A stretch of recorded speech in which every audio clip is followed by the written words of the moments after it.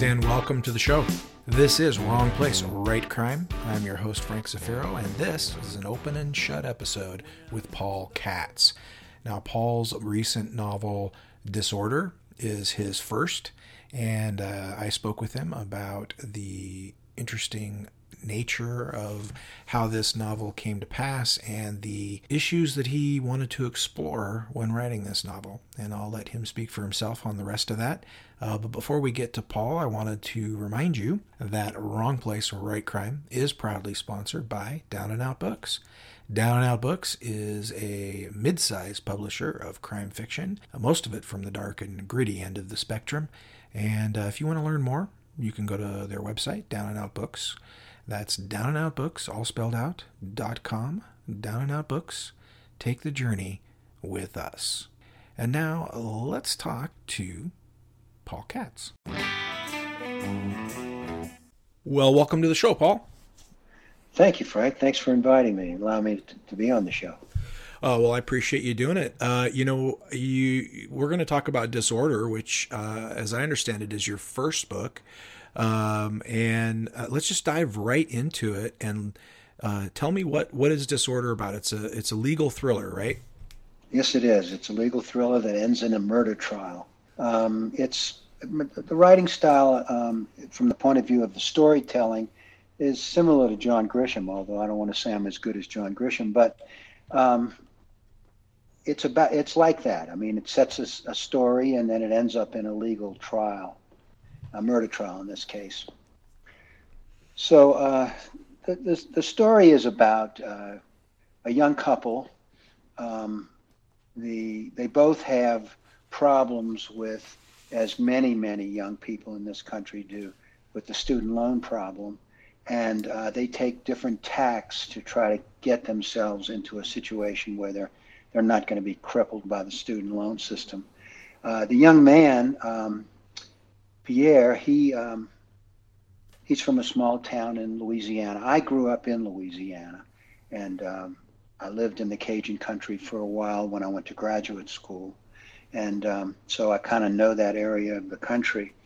Anyway, Pierre is from a small town, Carencro, in the French Cajun country of Louisiana. And his father's a farmer, his mother's a school teacher, and they can't afford to send him to college. So he decides to join the military and eventually gets into the special forces and goes to Afghanistan.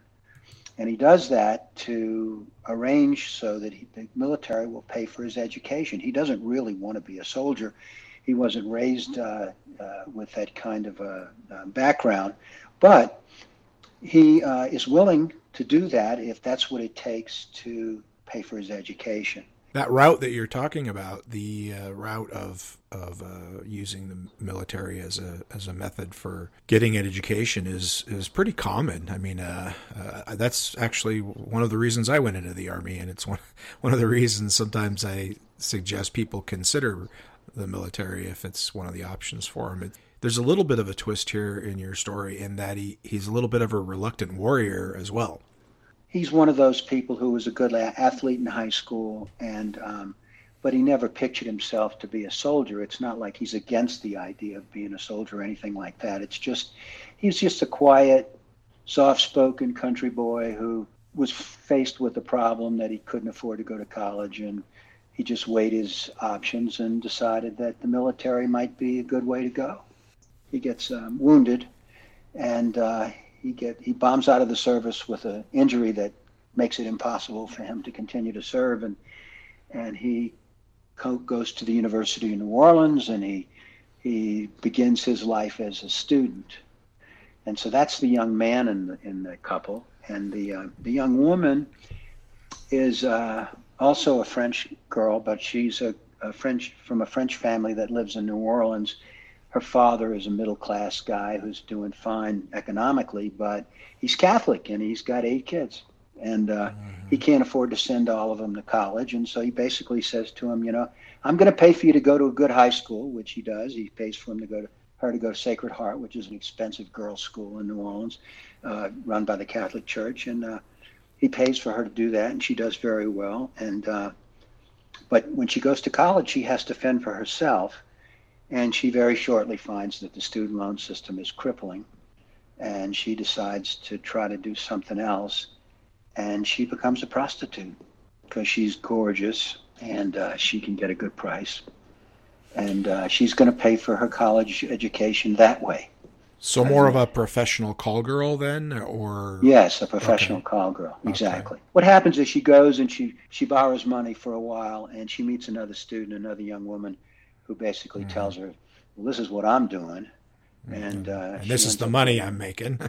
This is the other girl is driving a nice car, and she's got money to spend, and she's got nice clothes, and she's paying for her education, and our heroine becomes friends with her and wants to know what the deal is, and ends up going that route herself. So these two young people meet each other, fall in love, and she basically tells him, take it or leave it. I'm not going to stop. I'm going to pay for my education this way, and then when it's done, when I'm finished my education, I promise I'll quit. And he loves her, and he puts up with it for a while, and anyway, there's a murder, and some of her customers who are very well involved in the student loan system, a rich businessman and a senator from Alabama who's come to New Orleans to be a bad guy, and that's not unusual. I lived in New Orleans for a long time, and a lot of the politicians from the other southern states come to New Orleans where nobody knows them, and they can do whatever they want, and people aren't going to recognize them, and so they can be bad boys when they come to New Orleans. And sort of a dark Disneyland? Yeah, a dark Disneyland. New Orleans has always kind of been that way anyway, and it's a perfect place to go get lost in the crowd, or lost in the French Quarter, or in the underside of the city, so underbelly of the city. Anyway, so these two guys are, in effect, the young woman's customers.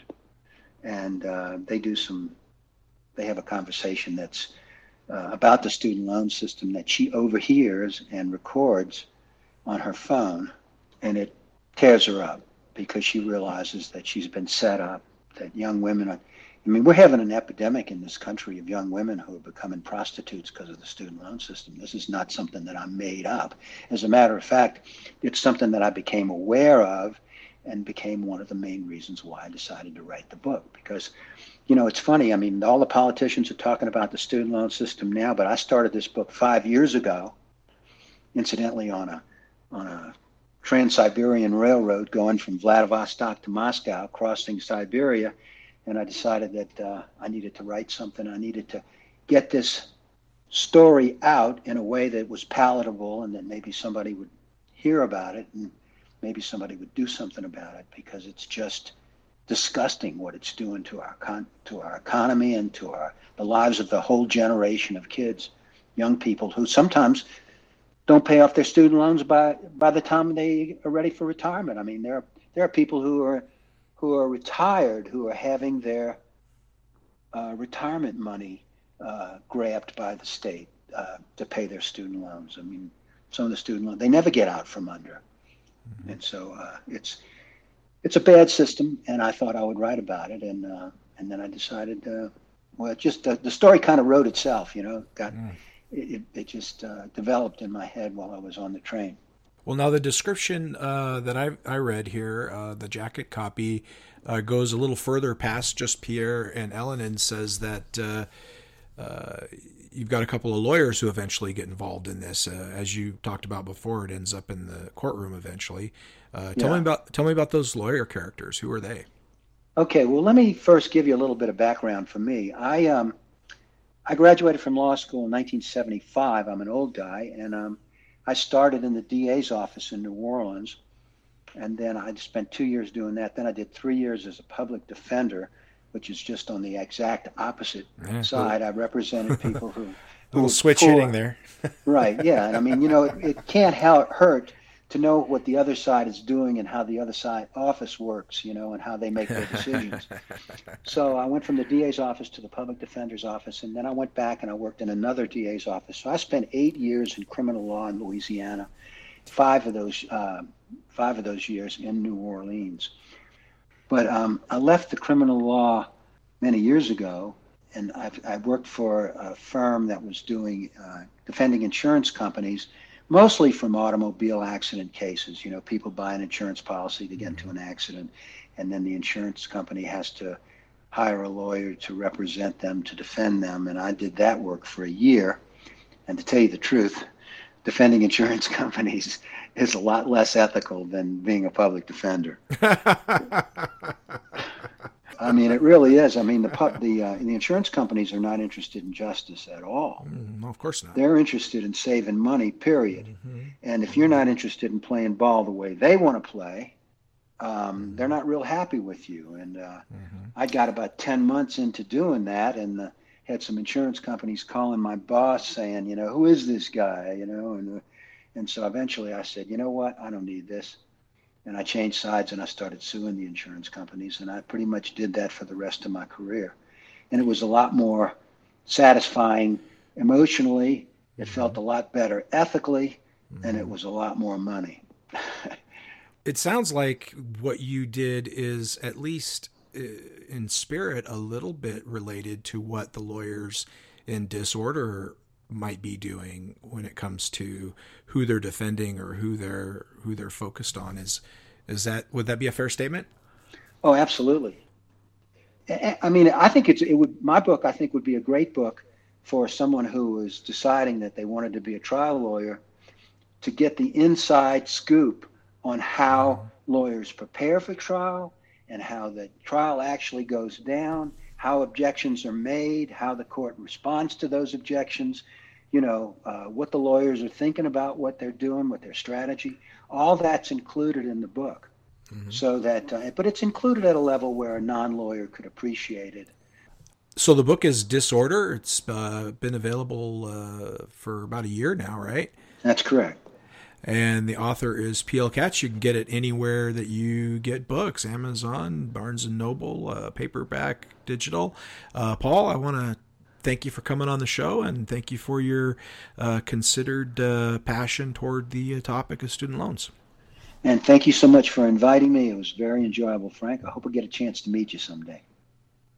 We'll have to make that happen. Okay. Well, there you are, folks. A pretty good picture of Paul and his debut novel, Disorder. I want to thank him for coming on the show. And on our next episode, we're going to talk to Deborah Koontz, who is a fascinating woman who's written a great series and has inspired myself and one of my writing partners, Colin Conway, on the marketing front, in addition to entertaining me with her first Lucky book. So I sat down with her and we had a great conversation, and that is next episode on Wrong Place, Right Crime. A quick Zafiro update. Don't forget my new book, In the Cut, is now available from Down and Out Books. It's part of my Spell Compton series, which takes a look at characters who are on the wrong side of the thin blue line. And in this case, it is a fellow named Boone who's prospecting for an outlaw motorcycle gang. Also here in February, we have the second episode of Season 2 for A Grifter's Song, and this is from Asa Maria Bradley, my good friend. Her episode is entitled Upgrade, episode 8 of A Grifter's Song, or subscribe to the whole season. I'll tell you that if you do that, you do get the bonus episode for Season 2, which I can promise you reveals some secrets that you won't get elsewhere in the series. Thanks, Paul, for coming on the show. We've got Deborah Koontz on the next episode. I want to say thank you to Down and Out Books for always being a great sponsor, and most of all to you, the listener, for firing up this podcast and listening every week. We will see you next time. Until then, this is Frank Zafiro reminding you that sometimes you gotta be in the wrong place to write crime.